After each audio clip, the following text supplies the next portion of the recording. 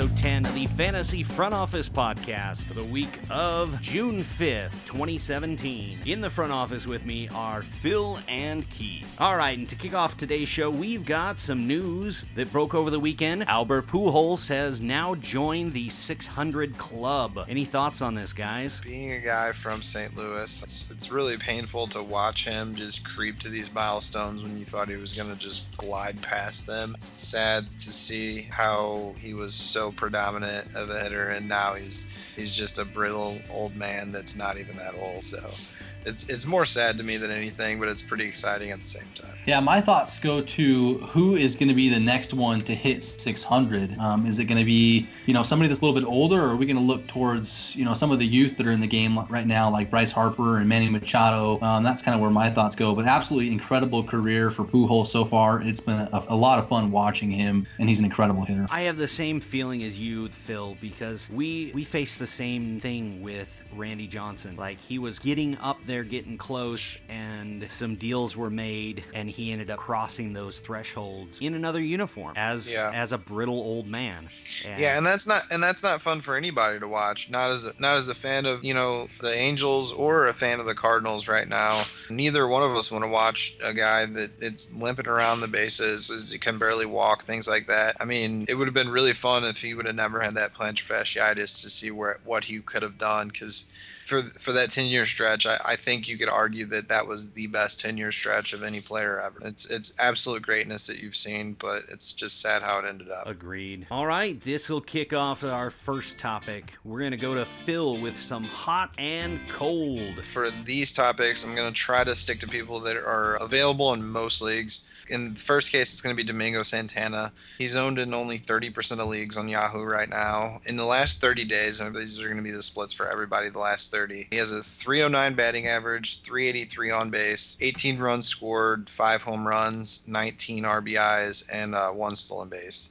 So he's pretty much contributing all across the board. He's doing exactly what you've wanted, other than you were probably hoping for a couple more stolen bases to be chipped in here and there. Any thoughts on him so far this year, Keith? I'm excited because I think I've talked about in past shows, he's a player that I invested heavily in a lot of my leagues. It's been a slow start to the season, but it's no surprise that he started to kind of pick things up. He's got a good power speed combo. He's playing in one of the best parks we have in baseball. I expect him to continue what he's doing and put up good numbers maybe the rest of the season. Yeah, I 100% agree with that. I think he's one of the guys that's keeping Lewis Brinson down in the minor leagues. We were just talking about him off the air. Whit Merrifield is another guy that he's actually came out of nowhere pretty much and has been just dominating. He's only 22% owned right now on Yahoo. In the last 30 days, he's batting .352 with a 400 on base. Only has 12 runs scored, but he does have 4 home runs, 11 RBIs, and 5 stolen bases. As a second baseman, those are some useful stats all the way across the board. I know he's playing for a pretty terrible team for the Royals, but I mean, it doesn't matter where the stats come from. Every team has numbers that come up. What's going on with him so far this year, Keith? He's kind of an interesting guy. He's got 6 home runs in the season, 6 stolen bases. I guess for me, I worry about what his end of the season upside could be. What do you guys think, a decent line would look like? You mentioned he's playing on a bad team. His runs and RBIs are going to be suppressed probably. What do you guys think best case scenario for Whit is? I mean, this past month, you could say exactly what you were just talking about, is that the runs and RBIs have been down, but he's still produced, some solid batting average, some solid home runs and stolen base numbers. I think kind of a best case scenario would be a 2020 season. Maybe, what's his batting average at right now for the season? 307. 307.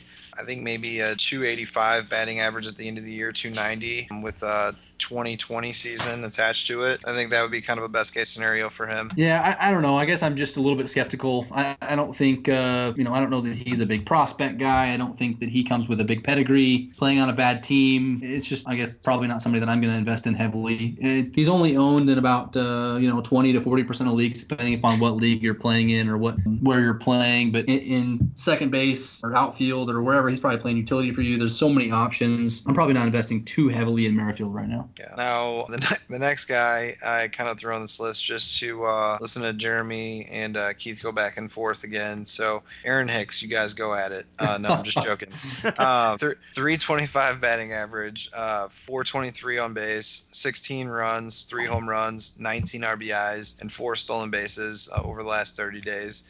Again, he's a guy that he's a little bit more owned right now, about 67%. I did want to get him in because we did have such a heated debate last time, and it's something where he has done very well since that last debate. And I just wanted to kind of see if maybe Keith has changed his tune a little bit, or if it's something where he's still firm in the sand on that one. So let's have at it, guys. Keith, you want to start with the negative? Well, it's not all negative. Or are you coming around? Well, I'm coming around to him making a conscious effort to have better plate discipline. Now, obviously, he's made improvements to his plate discipline. My concern is his batted ball profile. I don't think he has the power to sustain any type of real home run potential. The counter argument of that is Yankee Stadium, and Yankee Stadium rules all. I get that, but his average exit velocity is 85 miles an hour. There's probably half of the pitchers in the National League that have a better exit velocity than 85 miles an hour. I think you're just pulling stuff out of your ass on that one. But to be fair, that's not the greatest of exit velocity. But at the same time, I mean, he is making solid contact, though. I mean, you have to give him that. Plus, he's taking his walks, so obviously he's swinging at the right pitches and not swinging at the bad ones. Plus, he's in a pretty awesome lineup, and if he sticks in the lineup is the only concern that I personally had during the last debate, because it looks like Ellsbury's got some concussion issues going on, and they were going to try to get him started back up, and those are having headaches again, so they're shutting him down for, they said it looked like an extended period of time. So he looks like he's got the job for right now, and I think that he's going to succeed in it. And I think that maybe not, to the tune of 325, 423, kind of on base batting average slash, but I think he can give you some useful numbers because he does contribute all across the board. He's got the home runs, he's got the stolen bases, and in that lineup he's going to have some run production too. So I just think that he was a guy that I would definitely try to target. You know who he kind of reminds me of? I don't know where you're getting your stats there, Keith. His exit velocity is at 88 still. You did that last time too. Okay, I'm pulling my stats directly off baseballsavant.com. So if you want to double check them, go double check them. I mean, it's like 2 days. It's 2 days old, but his exit velocity hasn't changed by 3 miles an hour since Friday. I'm pulling it straight off of MLB with their Statcast numbers. So I know, which the Statcast numbers are usually higher than what Baseball Savant is. I don't know why, but they're a little bit inflated on MLB.com than what they are on Baseball Savant. All right, so with Hicks, his launch angle does give me a little worry. I mean, I am the owner of him at the moment. So he's floating in the 11-12 range. For power numbers, you want that to float more 12 to 16, which means you're getting good, solid contact, but it's not showing that he's not getting good contact. Yeah, his line drive rate is okay. His ground ball to fly ball rate is not good, like you're saying, which is another way of measuring, the launch angle. The one thing he's doing really well is he's walking a lot. He kind of reminds me of last year's Odubel Herrera, where out of nowhere, he made a conscious effort to walk a ton. He was leading the majors for I think 3 or 4 months, and it kind of came out of nowhere. And at the same point, he was hitting for a little bit more power than we were used to seeing. His batting average was inflated. He was still stealing bases. Aaron Hicks kind of reminds me of last year's Odubel Herrera. See, the thing that I'm actually intrigued with is that he's not buying in, it looks like, at least, to the fly ball revolution, but he's still barreling the ball up and making solid contact. And that's the kind of hitter that I was. I would just hit line drives. I wasn't worried about getting any loft on the ball. This was well before any of this was coming on, but I was the type of guy that I just wanted to hit the ball right back at the pitcher every time. That was my goal. If I could hit a line drive and the pitcher had to jump out of the way, that was my goal. It looks like that's what he's trying to do, because from the launch angle, it looks like he's barely over even, but just enough to get it over that pitcher's mound. And I don't know, maybe that's what his end goal is. It's not that I don't buy what Hicks is doing, I guess. And originally, I don't know if this made the pod, but originally what I thought was that he had made a conscious change in his approach, and that approach was setting him up either count-wise or pitch-wise to get him a pitch that he could really punish. And of the home runs that he hit, he didn't have an extreme average distance on those home runs. He was just barely kind of getting them over the fence. The only thing that I I really doubt for Hicks is his power. I just don't think, but how much power does he need to put up to be a relevant outfielder in today's game? Right. Well, I mean, somebody give me an over-under on his power, and let's try not to talk about Hicks for 12 minutes. I would say the over-under needs to sit at 20, because if he consistently gets the amount of plate appearances he's getting now, there's a good opportunity he gets over. But there's also the chance for solid regression if he reverts back to some of his old habits. I mean, the guy has a 577 slug this year so far. Which I guess I would say that, only with that exit velocity is almost impossible. Well, it's whether not, it's 88 or 85, it's really, really hard to achieve that type of slug with that low of an exit velocity and that ground ball to fly ball rate. It's so tough. If you're hitting the gaps though, he's got 11 doubles. I mean, he's getting a lot of extra base hits. Plus, he's just a guy that's going to have, a little bit more luck when it comes to things like that because he's a little bit quicker. So Billy Hamilton will get a double on a single every now and then. Aaron Hicks will get a double on something that would be a single every now and then too. Not comparing the two speed wise. I'm just kind of throwing it out there like that. All right, so I'm fine with 20 home runs. If I had to choose an over or an under, I guess honestly, I'll probably take the over. I think my little sister could hit 20 home runs in today's baseball in Yankee Stadium. So I'll take the over on 20 home runs. But if you're saying 25, I'm saying probably not. Just probably not. I don't think he's going to hit. I would say a safe bet is 18 to 22 home runs, which is fine. But I think there's a lot of players. I mean, Aaron Judge is going to be at 22 home runs next week probably. Well, the only thing is that you're discounting that he's got 7 stolen bases so far this year. No, so if you're giving him 18 to 22 home runs, you got to give him, let's say, 16 to 20 stolen bases too. The only thing that I'm going to discount is his power. I don't think he has the power potential to me to be a standout outfielder. If he's going to steal 22 bases and give you 22 home runs, absolutely. He should be owned in every league. If he's going to start every single game, 100%. But I don't buy in with his profile that he's going to hit over 20 home runs. All right, so let's talk plate appearances because the outfield there is crowded. Currently, I mean, you're kind of rotating Ellsbury and Gardner on the DL. It seems like one of them comes off the DL, the other one goes onto it. So there's a slot open in the outfield. But if everyone's healthy, where else do they play him? I think they play him over one of the lefties. But the thing is, I mean, he's played literally every game. I'm looking at his game chart. It's 4th, 3rd, 2nd, 1st, 31st, 30th, 29th, 28th, 27th, 26th, 25th, 24th, 23. Literally hasn't had a day off in the entire time. 25th, he did have a day off. So, I mean, I don't think that he has any worries with that. If he hits this way, if he keeps hitting, I mean, guys hitting 320 and a 570 slug, you're not putting that on the bench. You're not Mike, Joe Torre isn't Mike Matheny. He's not going to just go bench a guy like Tommy Pham after having 3 great games in a row and then just say, hey, you know what, kid, you're going to take the bench and we're going to put a guy out there with a 400 slug instead. It's not how most teams think. Unfortunately, the Cardinals do. All right, so the one weak spot that even if the whole outfield is there and they're all in the lineup, I have been hearing that Hicks has been using a first baseman's mitt, taking ground balls. There's potential for him to get some appearances there in the event everyone is healthy. I think just to get his bat in the lineup, that would be good, but I don't think adding first base eligibility is going to help in any way for his fantasy value. No, probably not. But I mean, looking at this, he's played a third of the games that he did last year, and pretty much runs, doubles, triples, home runs, RBI, walks, nearly every category he's matched or exceeded his totals from last year. So I would, and he's got a 1-to-1 strikeout to walk this year so far. So I mean, that's pretty damn good. So I think we're all hicksed out at this point. Oh yeah. I kind of knew it was going to go a little longer on that one, so sorry about that, guys. It was poke and prodded until it got there. The next guy is going to be a starting pitcher. We're going to talk about a couple of those. First one's going to be Jimmy Nelson. He's only 28% owned currently on ESPN. For the last 30 days, he's been nothing short of fabulous. He's 2-1 record, 4 quality starts, 32 2/3 innings. He's got 40 strikeouts with a 1.93 ERA, a 1.13 WHIP, and a 6.6 strikeout to walk ratio.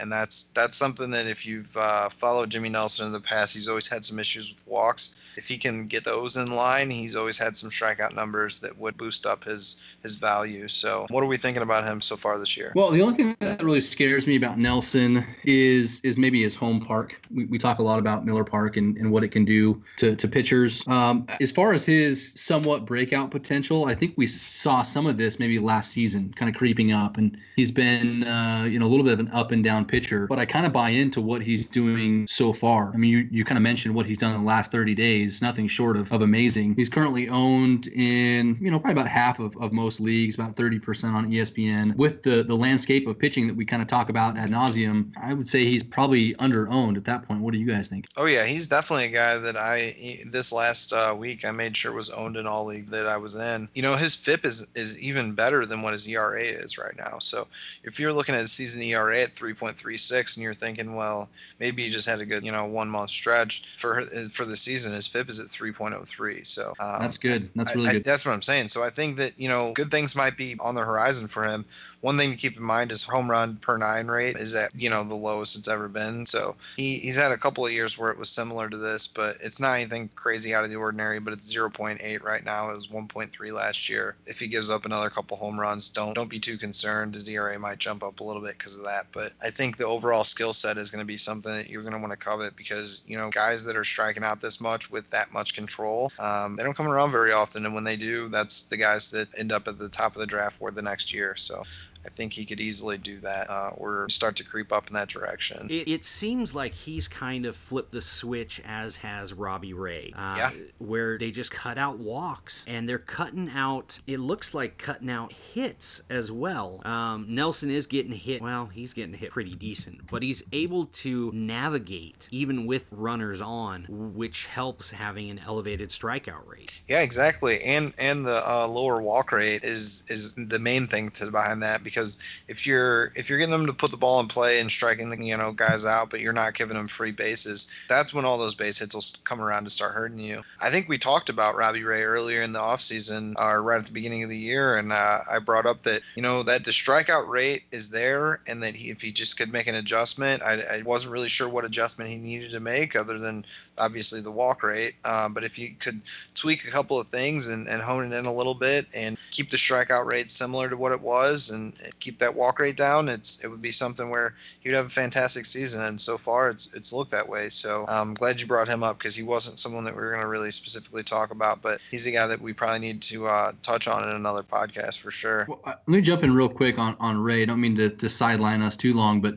you're good. I tweeted Nick Picoro, which is one of the beat writers for the Diamondbacks. I was curious the speed, the pace of play that Robbie Ray was doing recently, and my question to him was, is there a difference in his pace of play at home versus on the road? And Nick came back pretty quickly and said, no, not really a difference in home or on the road, but recently, so in his last 3 or 4 starts when he's been dominant, his pace of play, he's made a conscious effort to pitch quicker. I think Robbie, and this is just me speculating as watching him as much as I do, I think he's kind of in his own head. I think he nibbles, and my guess is he nibbles especially at home because of the park. So I'm curious, now that he's coming back home off the road for 3 starts, what his pace is going to be. So that's something that I'm going to watch pretty closely in the next several outings. Yeah, I 100% agree on that. And that was the thing. The pace, what pitchers, when they have that thing and they're just thinking too much, that's what a lot of hitting coaches and pitching coaches will tell you, is just get out there and throw the damn ball,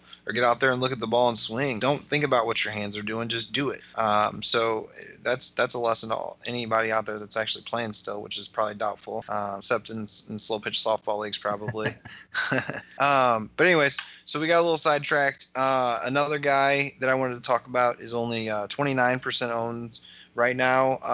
Last 30 days, Brad Peacock has been dominating and came out of the bullpen. Kind of took a spot over, I believe it was from Mike Fiers. Don't quote me on that one though. But ever since he's been coming over the last 30 days, 1-0 record. He does have the one quality start. A couple of the other starts were damn good, but he just didn't go far enough into the game. But an eye-popping 27 strikeouts to only 18 innings pitched.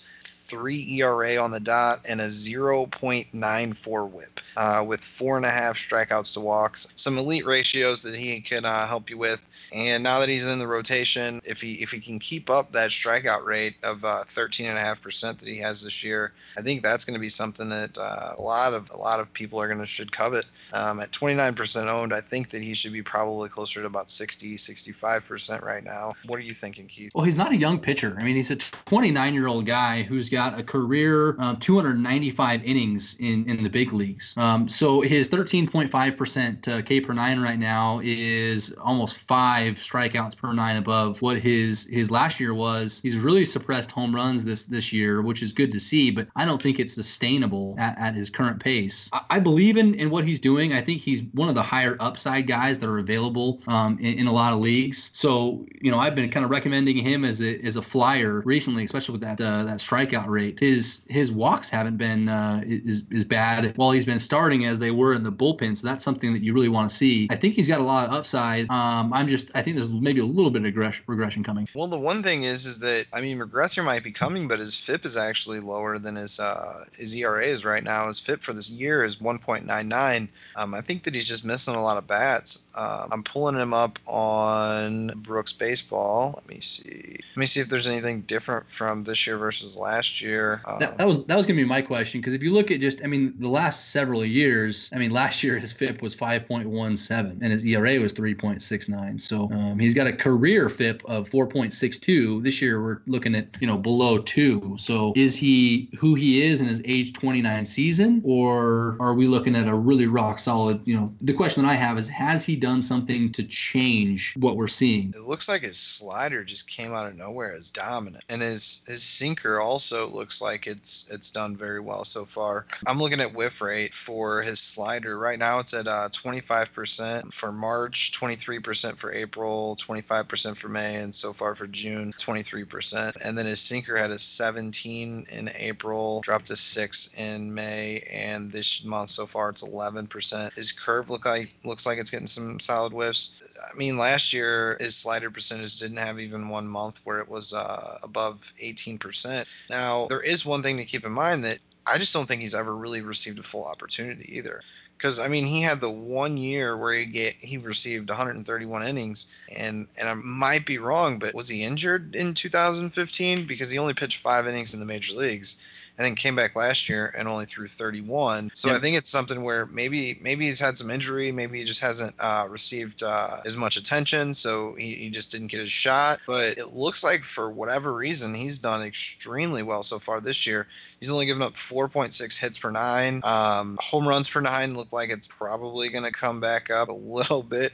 It's at 0.3 right now. But walks per 9 are in line where they have been. It's just the bump in strikeout rate. So I just think that maybe he's doing something different with how he's pitching it and how much he is pitching it. Let's see. Yeah, it looks like he's. And I think I'm kind of talking regression here, not major regression, but he's still available in 50% available probably even in like CBS leagues, Yahoo leagues. He's 30% owned in ESPN. So I think he's worth an ad. I don't think he's a top 50 pitcher. Oh no, I wasn't saying that, but at this point, if it keeps going in this direction, I think that you're going to have him in strong consideration for someone that is the top 50 pitcher. Yeah, so I would rather own him just based on the upside than a lot of guys that are like 20 to 40% owned in your leagues.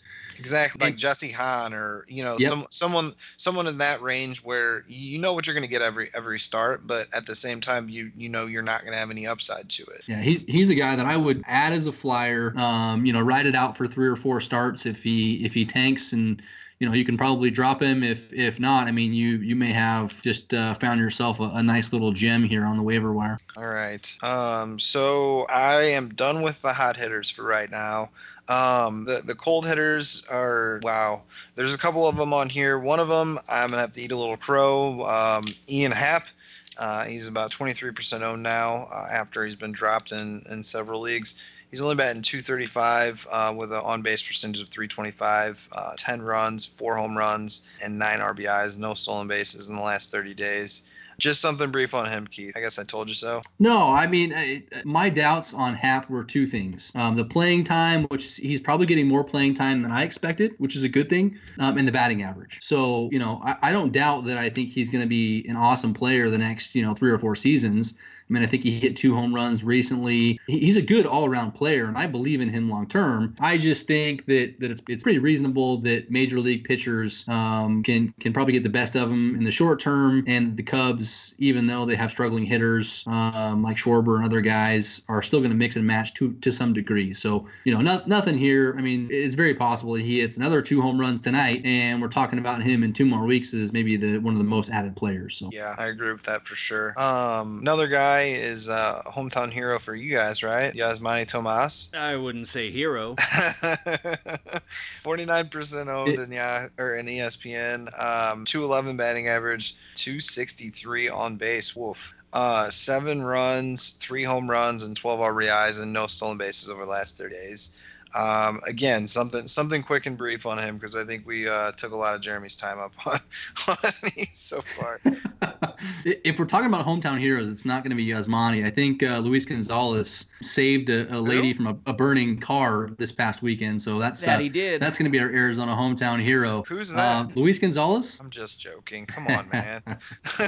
Oh, he's a Cardinal fan. He remembers. Oh man, that's no. Yasmani is kind of who we think he is. He's going to be a streaky hitter. He hits the ball really hard. I think I can't remember which one it is. He either dominates left-handed pitching or he dominates curveballs. I can't remember, but he's in the top 1, 2, or 3 in the league. But he's got holes in his swing. It's definitely not curveballs, I think, because I see him whiff on that too much. It's lefties. So he crushes his lefties, and he can't hit a curveball. He's got good exit velocity. He's a really frustrating hitter to watch just because he seems like he falls asleep in pitches, or he'll just decide, I'm going to swing at the first 3 pitches, and they're like completely in the dirt. And so he's not a very controlled hitter, which opens him up to a lot of streaks. He's going to go 0 for 2 or 3 weeks, and then he's going to want to tear and hit 4 or 5 home runs. So he's not on one of those tears, and if he continues this pace, the Diamondbacks are probably going to start sitting him in certain scenarios to get different bats in the lineup, because they do have other opportunities. Yeah, it seems like they've been sitting Chris Owings recently over Nick Ahmed, so if they get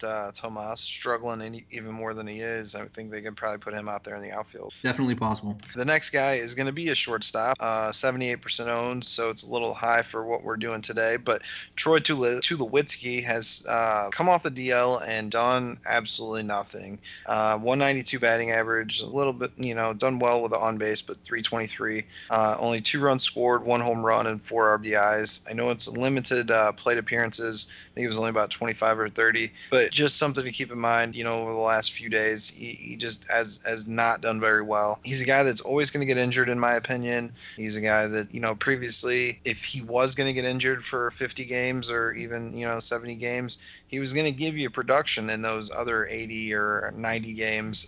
Doesn't seem like he's doing that anymore, so I would try to stay away and maybe trade him away for some name value. At this point, I don't think very many people are going to bite, but you might want to package him with somebody else and just work off that name value recognition. Keith, anything from you? I don't own any Troy Tulowitzki, and I don't think you should either. Amen to that. I was just going to say amen, and I support that message. Next guy, we're going to go to some pitchers. I'm going to kind of quick hit these ones as well. There's been several struggling pitchers, so it's been pretty easy to find some guys I definitely didn't like. First one's going to be Jose Quintana. Over the last 30 days, he's 0-3 with only 2 quality starts, 27 strikeouts and 27 innings pitched, so he's looked okay there, but everything else has looked abysmal. A 7.67 ERA and a 152 whip. I hear those numbers are bad. So what do you think about this enigma that they call Jose Quintana? Because he's been a control guy, and he still kind of has solid strikeout to walk with 3.38. Not the best, but not terrible. He's just kind of an enigma. What are you thinking about him this year, Keith? You do write up on him yet? I haven't, and I don't have enough stats to really tell you why I think he's a decent buy low, but I do think he's a decent buy low. He's got a long track record of being very consistent. The numbers that I'm looking at are kind of showing that he's not as bad as what that whip is showing. I'm somewhat interested in buying low on Quintana. Well, see, my only question is that Quintana's never really, he's always been on the cusp of being an ace and ace talk. but he's never really done anything other than, have a kind of a low ERA. I don't really think that he's ever had a strikeout rate that's been that great. I'm gonna have to pull him up. I just don't think he's ever done anything to justify the spots that he was being drafted at this year. And then this is the year that he decides to just tank it on you. And let me clarify, when I say buy low, I mean buy pretty low. I'm looking at his ownership. It's pretty universally owned, but if you were going to look for pitcher depth, he's given up 15 runs in his last 7 innings. So that owner may be looking to deal him. That's kind of my thoughts. Yeah, I mean, for his career, he's got 7.5 strikeouts, 9. His strikeout to walk is 2.4, that's his walks per 9. Strikeout to walks is 3.15. So I just don't see what the big deal ever was for him. Yeah, he had a decent ERA and an okay whip, but he never really provided any strikeouts in the times that he's never even cracked 200. He barely cracked 180. And that's with throwing 200 innings for 4 straight years. I guess that was kind of his claim to fame. And it's possible he ends up, in a different jersey here relatively shortly. So it's kind of a risk where he's going to end up. He could go, to the AL East or even the NL West and not have very favorable matchups. To be fair, I don't think they're trading him anytime soon just because of where his value's at right now. I agree with that. But anyways, so the next guy I have pumped up a couple of times on here, and I'm going to have to eat some crow because he has been terrible for you guys lately. Andrew Triggs has gone 1-3 over the last 30 days. He does have 3 quality starts, but strikeout rates kind of in line where it's been all year. 21 strikeouts in 27 innings. His ERA is what's been inflated. His last game probably helped with that a lot. 4.67 ERA, 1.48 WHIP, 2.10 strikeout to walk. So that's something that he's always kind of struggled with. It's kind of keeping him back from taking that next step. What's the word on Andrew Triggs? Again, not somebody I'm really interested in. He had a good start to the season, and it seems like he's regressed pretty hard. I just don't think he's somebody that I want to invest in, not a buy low. With his recent performance, he's probably, dropped in a lot of your leagues, and he's not somebody I'm looking to add. Now, as a Triggs owner here, he's been kind of rough the last, 2 weeks? I mean, he'd been able to manage to keep the ball in the ballpark. He gave up 1 homer over his pretty much the majority of the season. Up until the last 4 games, he's given up a home run in each start. It is cause for concern, but it's not like hitting the eject button yet. It's kind of, you bench him and see if he comes around. That way he's not negatively impacting you. And if he can sort things out, he's still probably a cheap source for most of your categories. Yeah, no, I agree with that. But at the same time, if he has, 1 more bad start, I'm probably going to press that eject button because 2 of his last 3 are 5 earned runs and 6 earned runs. So he's just not a guy that gets a lot of strikeouts or anything like that. So the fact that he's had, kind of a mediocre whip with a low ERA, I think that the ERA is going to become inflated here very shortly. Yeah, very possible. The next guy is a Cardinal, and it pains me to say this, was doing very great at the beginning of the year. Michael Wacha has 58% owned right now. He's 0-2, 2 quality starts, 25 strikeouts to 23 innings pitched, and a 6.56 ERA, a 1.76 WHIP, and a 1.79 strikeout to walk. One more time, woof, that is bad. I just don't even know what to say about him. He's just a guy that he's lost it. He came up out of his first year out of college and he dominated in the playoffs, wasn't it? And they called it Walktober, and it was a joyous thing. And now at this point of his career, we don't know if his shoulder blade is going to hold up. What are you thinking about him, Keith? I'm a little depressed. Well, eyeballing, some buy lows for today's show, he actually kind of came up on my radar. I don't know that I'm going to go a full buy low on Wacha, but I think his numbers, or he's not as bad of a pitcher as he's been pitching lately. So given the options in free agency, he's a guy that I might take a shot on. I'm with you on that, other than the fact that it makes me depressed to watch any Cardinals game right now because their offense is pathetic, and he's just going to get a lot of losses and no wins. But other than that, on the bright side, I am done with the hot and cold hitters and pitchers. Excellent. It is time for the mailbag. Mailbag. Dig on in and let's see. First question today is kind of a follow-up to a segment last week. Would trading my Corey Seager and Chris Archer be crazy for Trout in a dynasty league? And this comes in from Andy. I would like to know a little bit more about his position in the league, whether he's obviously,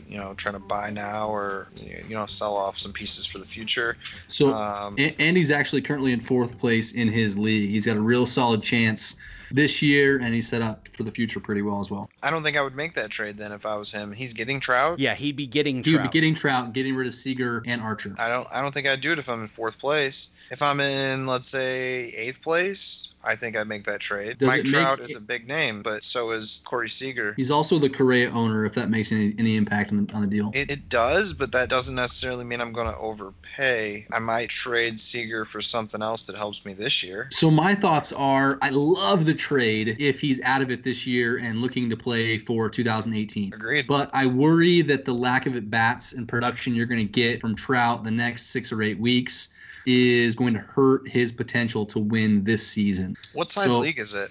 I don't know, probably 10 or 12. Okay. I don't know the details on how big it is, but I still am okay with the deal. Honestly, to own Trout in a dynasty league is going to be a lot of fun for the next 5 or 10 years. Do I think he can make that deal and win this year? Probably not. But in 4th place, I don't know what his standings look like. He's probably got a 15 to 20% chance of winning this year. With Trout next year, maybe his odds increase quite a bit. So I'm definitely in favor of that long term. Short term, I think it definitely hurts his chances of making a run. Yeah, I agree 100% with that. On to our next question. Should I pick up Ahmed Rosario and stash him, or is it too soon? And this comes in from Juan. So again, I think that kind of depends on what the roster construction and what the league is. If some of these guys are owned like Mancada, like Rhys Hoskins, Lewis Brinson, Franklin Barreto, if those guys are owned in that league, I'm definitely picking him up because I think he's kind of smack dab in the middle of that group for best opportunity for production for 2017. If they're not owned, then you probably have an opportunity of waiting longer and picking up one of those guys when they either get the call or when they get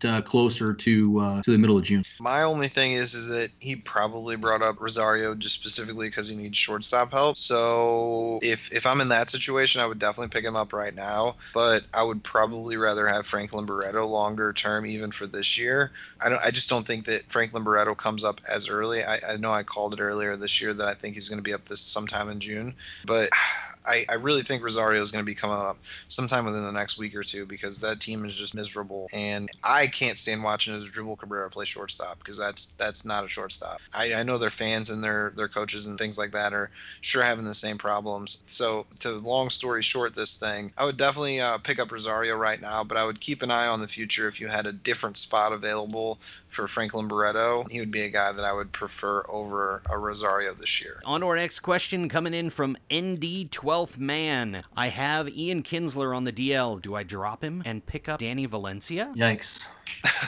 How desperate are you is really the question. I mean, if you're going to drop Ian Kennedy, I think I would probably have to have something better than Kinsler, not Kennedy. Kennedy. Kinsler. Okay. Kinsler. Ian Kinsler. If I was going to drop him, I think I would rather pick someone up other than Danny Valencia, but I don't know what's really out there in this guy's league, so I would say no. I wouldn't be happy enough doing that because the upside is just not there. Kinsler can come out of nowhere and just dominate for a couple of months and get back in line where he was last year. So I don't know. I probably would keep Kinsler right now, but begrudgingly. If you're in a tough spot, and it sounds like this is a pretty shallow league. If you're considering dropping Kinsler, I would think that in most leagues he should have some type of value, even on the disabled list.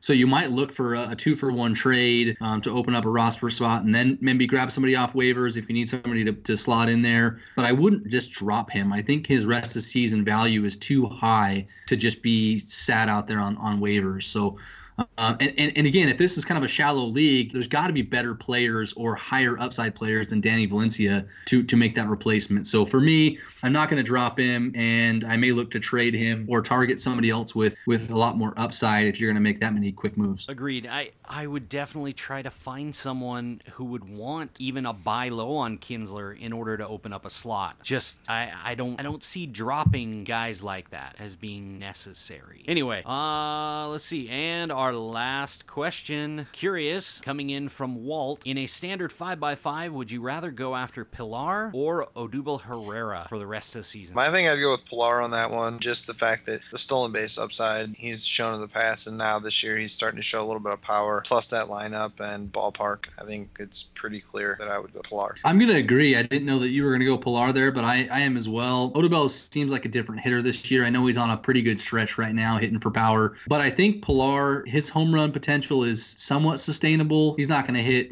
25 like he's kind of on pace for right now, or 22 like he's on pace for. But I agree with you, Phil. His potential in steals is immense, and he's hitting in a leadoff spot for an offense that's been underperforming for the better half of this season, and they're starting to wake up. So I think he's going to definitely give you a lot of runs. He can steal and still give you possibly 20 home runs. So I'm going to go Pilar. All right, and that'll wrap up the mailbag. On to our next topic, Keith. All right, so I wanted to kind of discuss some buy low options. We're pretty deep into the season right now, and let's talk about some hitters that are underperforming or some pitchers that are underperforming that we may be able to target to improve your position and your standings. So the first one we don't have to talk about too long, but it's Manny Machado. Machado's been underperforming quite a bit. I know he's off to a decent power stretch. What do you guys think of Manny Machado so far? We were talking about him off air, and I probably used most of the good stuff there, so it's not going to sound as genuine this time, but I just don't think that he's the same hitter. It seems like that he's trying too hard, not making as much contact. His line drive rate's down this year compared to his career average. He's got a lot of things working in his not in his corner. Now, his BABIP is down quite a bit this year, but, it's something to do with how hard you're hitting the ball, too. And Keith was talking about he's got a hard high up there for his average exit velocity, and then we were talking about the soft contact rate. I think that, sometimes if you hit the ball hard, 110 miles an hour, and then you hit 185 miles an hour or 65 miles an hour, those average out to be whatever it is. You can hit the ball harder on one end and not as soft as a normal soft contact, and kind of make it look like that you're overall a little better than maybe you are. I'm not saying that that's actually the case, but I'm just saying that's how math actually works, sometimes. At this point, his advanced stats on Baseball Reference were showing me a couple of things with his ratios. And so, his strikeout rate is up this year compared to his career average. So he's at 21% this year, which Keith was saying is not a big deal. But when you're at 17% for your career, a jump in 4% is actually quite a bit. Walk rate is actually a little up this year. So it looks like he's becoming more of a 3 true outcomes type of guy. The balls in play percentage is actually down to 64% from 71% for his career, and the major league average in that's actually 67. So he's below average in that range, below average in line drive rate, 21%. I just don't think that he's really doing anything too great. That home run to fly ball rate is what's keeping the value that he does have is 12 home runs, but he's got a 15.8% home run to fly ball rate too. So I know you said be brief, but that wasn't very brief. That's fine. The things that I look at where I think he has good potential of a little bit of a bounce back. His BABIP is pretty low, for somebody of his stature and what his batted ball profile is. His exit velocity is elite. His hard contact is elite. His ground ball to fly ball rate is about even, which is good for a line drive hitter that you kind of want to see. He's not, too crazy in one direction. So those are the things that I look at. I guess the reason why I put him on this list, because he's owned in every single league. You might laugh at, okay, what's a buy low on Machado? But his perception value is way down right now. I ran a poll earlier in the season with the top 4 shortstops, and he was, I think, running away with, rest of season value. If I ran that poll again tomorrow, he may be towards the back of that pack behind Seager, behind Correa, and behind Lindor. Where do you guys have him right now as far as value within those 4? That's going to be pretty tough. I think I would still take Machado over all of them, but that's more track record than anything. I don't see anything in the profile this year that is telling me that he's going to actually turn it around. It's just that stubbornness, I think, makes me keep him there. And this is just kind of a perceived value thing. This is a great opportunity, especially in dynasty leagues, to buy low on Machado. From what I hear from everybody, the polls that I run, kind of some of the stats that I throw out there, it seems like the perception value on Machado is pretty low right now. So if you believe in him long term, which I do, and it sounds like you guys do as well, now might be a good opportunity for him. There is like his strikeouts. There's some things that are concerning, but he's still hitting the ball really, really hard. And he's got a lot of good outlying numbers from what I'm looking at. I agree. He is a buy low. I would be buying in if I could find him available. Yeah.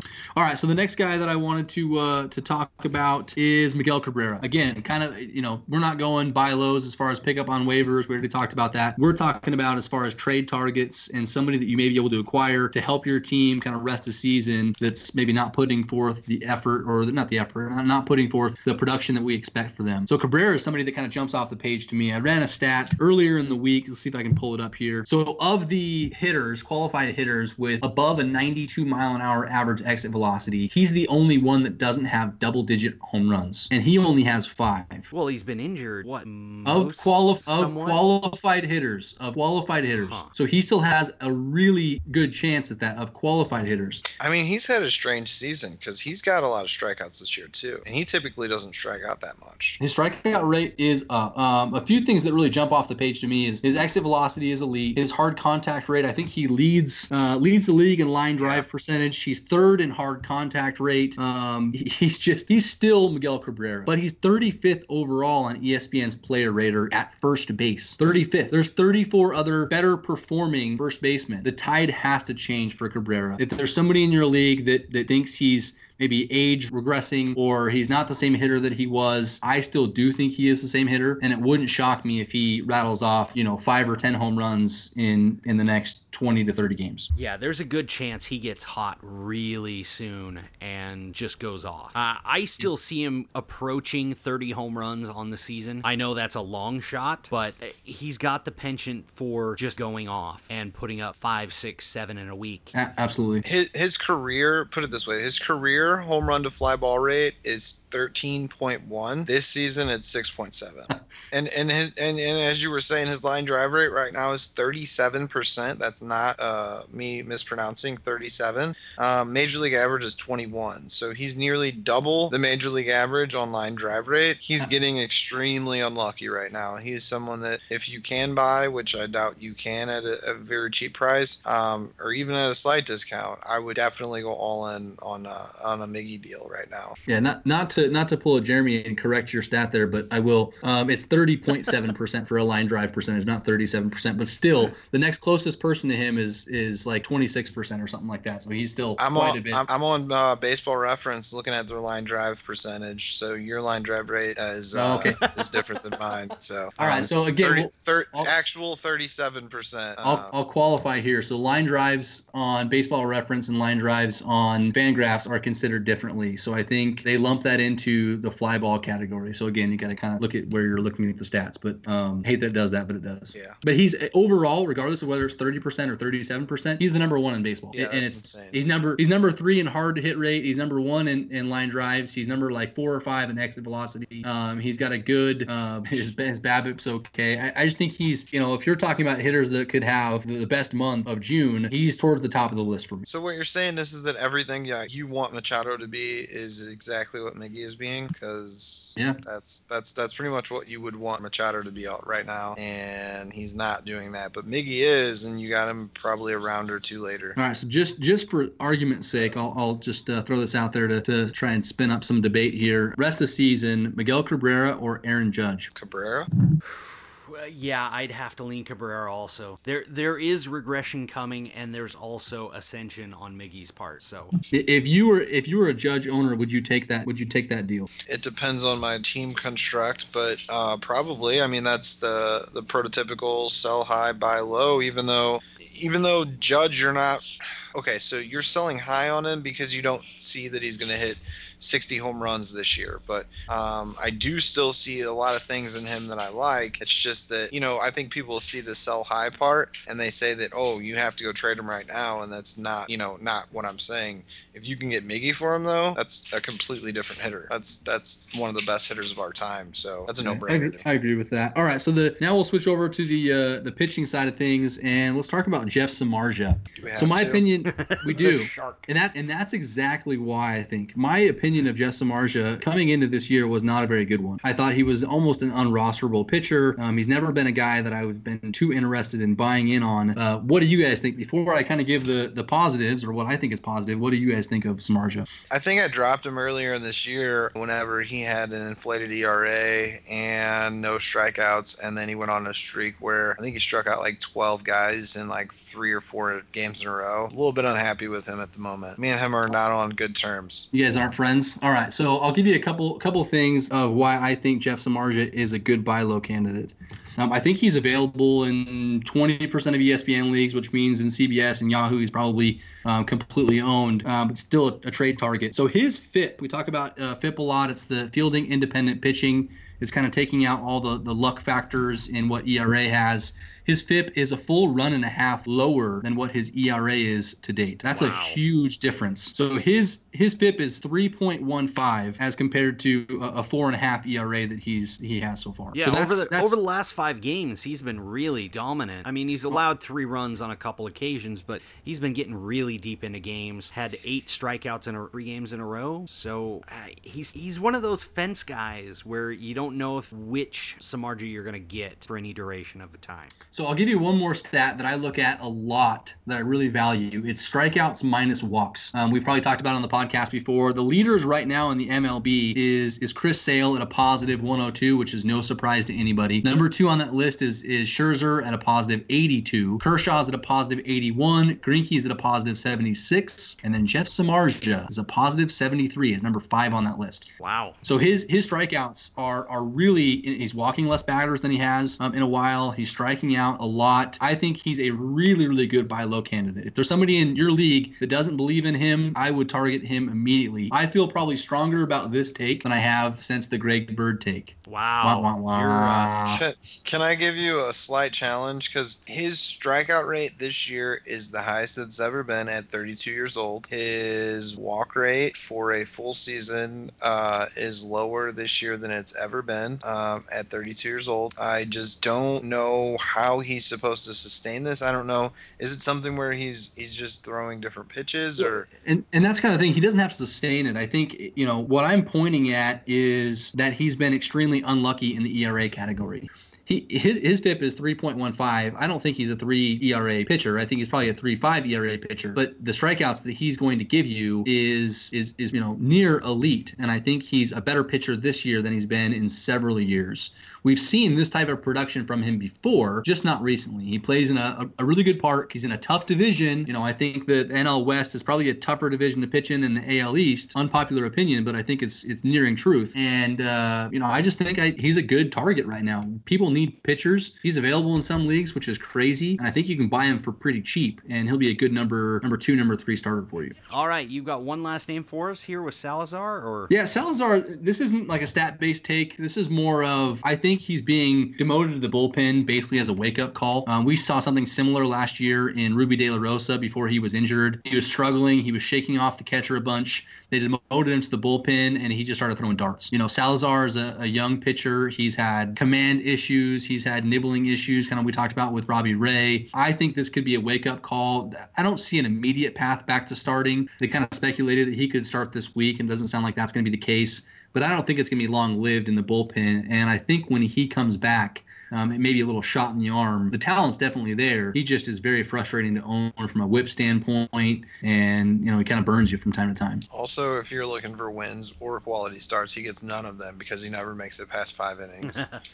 I agree with that. He's a guy that I'm not high on. I don't like Salazar. In fact, prior to him being demoted, I want nothing to do with him. I think this may hopefully wake him up a little bit and force him to throw some more strikes.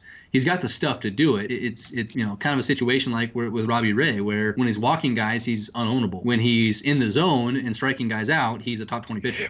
All right, so through 2 bullpen outings for him, he's had no walks and 4 strikeouts. It's 2 innings or 2+ innings, something like that. So I don't want to read too much into it. I just think that if he gets dropped like in 50% of your leagues, if you're talking about a flyer, I mean, there's not much better of a flyer to pick up. If he makes it back to the rotation and starts throwing strikes, he's got top 20 upside. Valid take. All right, that's it for my buy lows. All right. Well, that'll bring us down to, we're missing Todd this week. We had to put him back on the DL with some blisters, I believe. So he's got that Rich Hill injury, huh? Yeah. All right. So this week we're going to recap the predictions. Last week we had Todd said Chris Davis would lead the league with 4 home runs. He only hit 2. Phil, you said Arenado would hit 4. He hit 2. Keith, you said Bruce would hit 3. He hit 1. I picked Cruz to hit 4. He hit 2. What? Best in the league was Springer with 5. So Todd, Phil, and myself all get a point tying for the best prediction on the show. All right, down to stolen bases. Nobody's picked stole bases except for Phil with Billy Hamilton stole 2, not the 8 that was predicted. Can we just stop using Billy Hamilton? Or do you guys get one week of Billy Hamilton and then we're done? I think everybody gets 1 week, yeah. Yeah, everybody gets 1 week. The best of the week was Mr. Trigger Trey Turner with 5. So Phil will get a point for that for having the only stolen bases of the week and led the league in hits. Everybody had less than 10 except for Phil, who chose Altuve, who had 13. Springer had the best of the week with 15. So the new leaderboard, drum roll please, Todd is on the board with 1. Keith sitting at 3. I'm sitting at 2. And our new leader is Phil with 4 points. Oh, wow. Nice Owen Wilson there. All right, so Keith, where are we going with home runs this week? I'm going to go with Miguel Cabrera. We talked about him on the show as far as just being extremely unlucky. I got Cabrera with 4 home runs. Phil. Let's go K-Riss with 3. Keith, you took my choice. I can't pick Miggy for a buy low and then you steal him for a prediction. That's not fair. Oh, I know, right? You did give him the opportunity to do it. You could have said yours first. I did. I mean, I'm just saying. So for the rest of the year, he's going to give all 3 of his predictions first. Yeah. Right. I'll go with Ozuna with 3. I like it. I'll give you double points if that happens.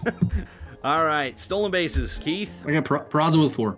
Phil? VR. That's absolutely miserable. And I'll be honest with you, out of rage, I dropped Jonathan VR team that I was co-managing with my cousin. Man. How did that go? He did not take it very well, but he was talking about a trade, and I said I don't want to trade for that guy. And basically, rage came over me, and I said, you know what? Now we don't have Jonathan VR anymore, so now we don't have to worry about that trade. and then I pretty much instantly regretted it.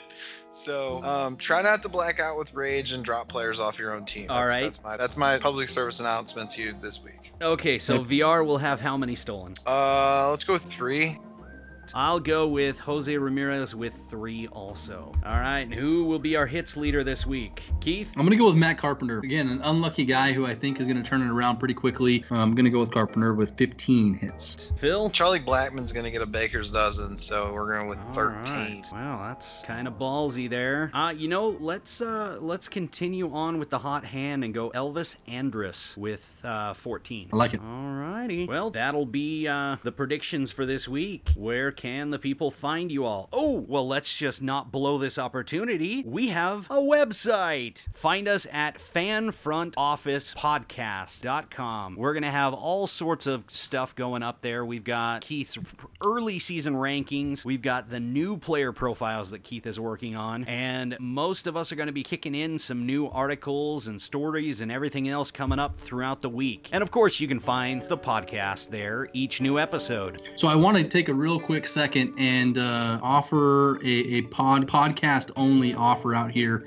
So I started doing player profiles a few weeks ago, and I got a bunch of requests. I haven't had the time to fulfill all of those requests, but what I do in these hitter profiles is I break down, kind of try and predict what the future is going to look like for those guys. Have they been unlucky? Is what they're doing sustainable? And try and give you guys some insight into the value of each one of these players, digging pretty deep in there. So what I'd like to offer to any one of you guys who want to take me up on it is I will do a hitter profile on any qualified hitter that you guys want, as long as you guys leave us a podcast review on iTunes. So if you're listening to this and you leave us a review, tweet at me or DM me the review on iTunes and let me know which player you want me to do a review on, and I will set you up on a player profile of your request. Make sure it's a screenshot of the review after it's posted. A screenshot of the 5-star review. Yes. Correct. No 2-star reviews will get you a player profile. They will get get you a middle finger emoji. No, that'll get you a Joey Gallo player profile. Ouch. Used car salesman. Inside joke. You can find me at fantasy_Keith, and also probably in the doghouse since we ran a little late tonight. Oof. All right, Phil, where can they find you? At the Baseball Jedi is where I'm located on Twitter, and like you said, I'll be writing a couple of things. I have a couple ideas that should be posted this week. All right, and as always, you can find Todd at Goldie Happens, and I have been Front Office Jer, and we have been the Fantasy Front Office.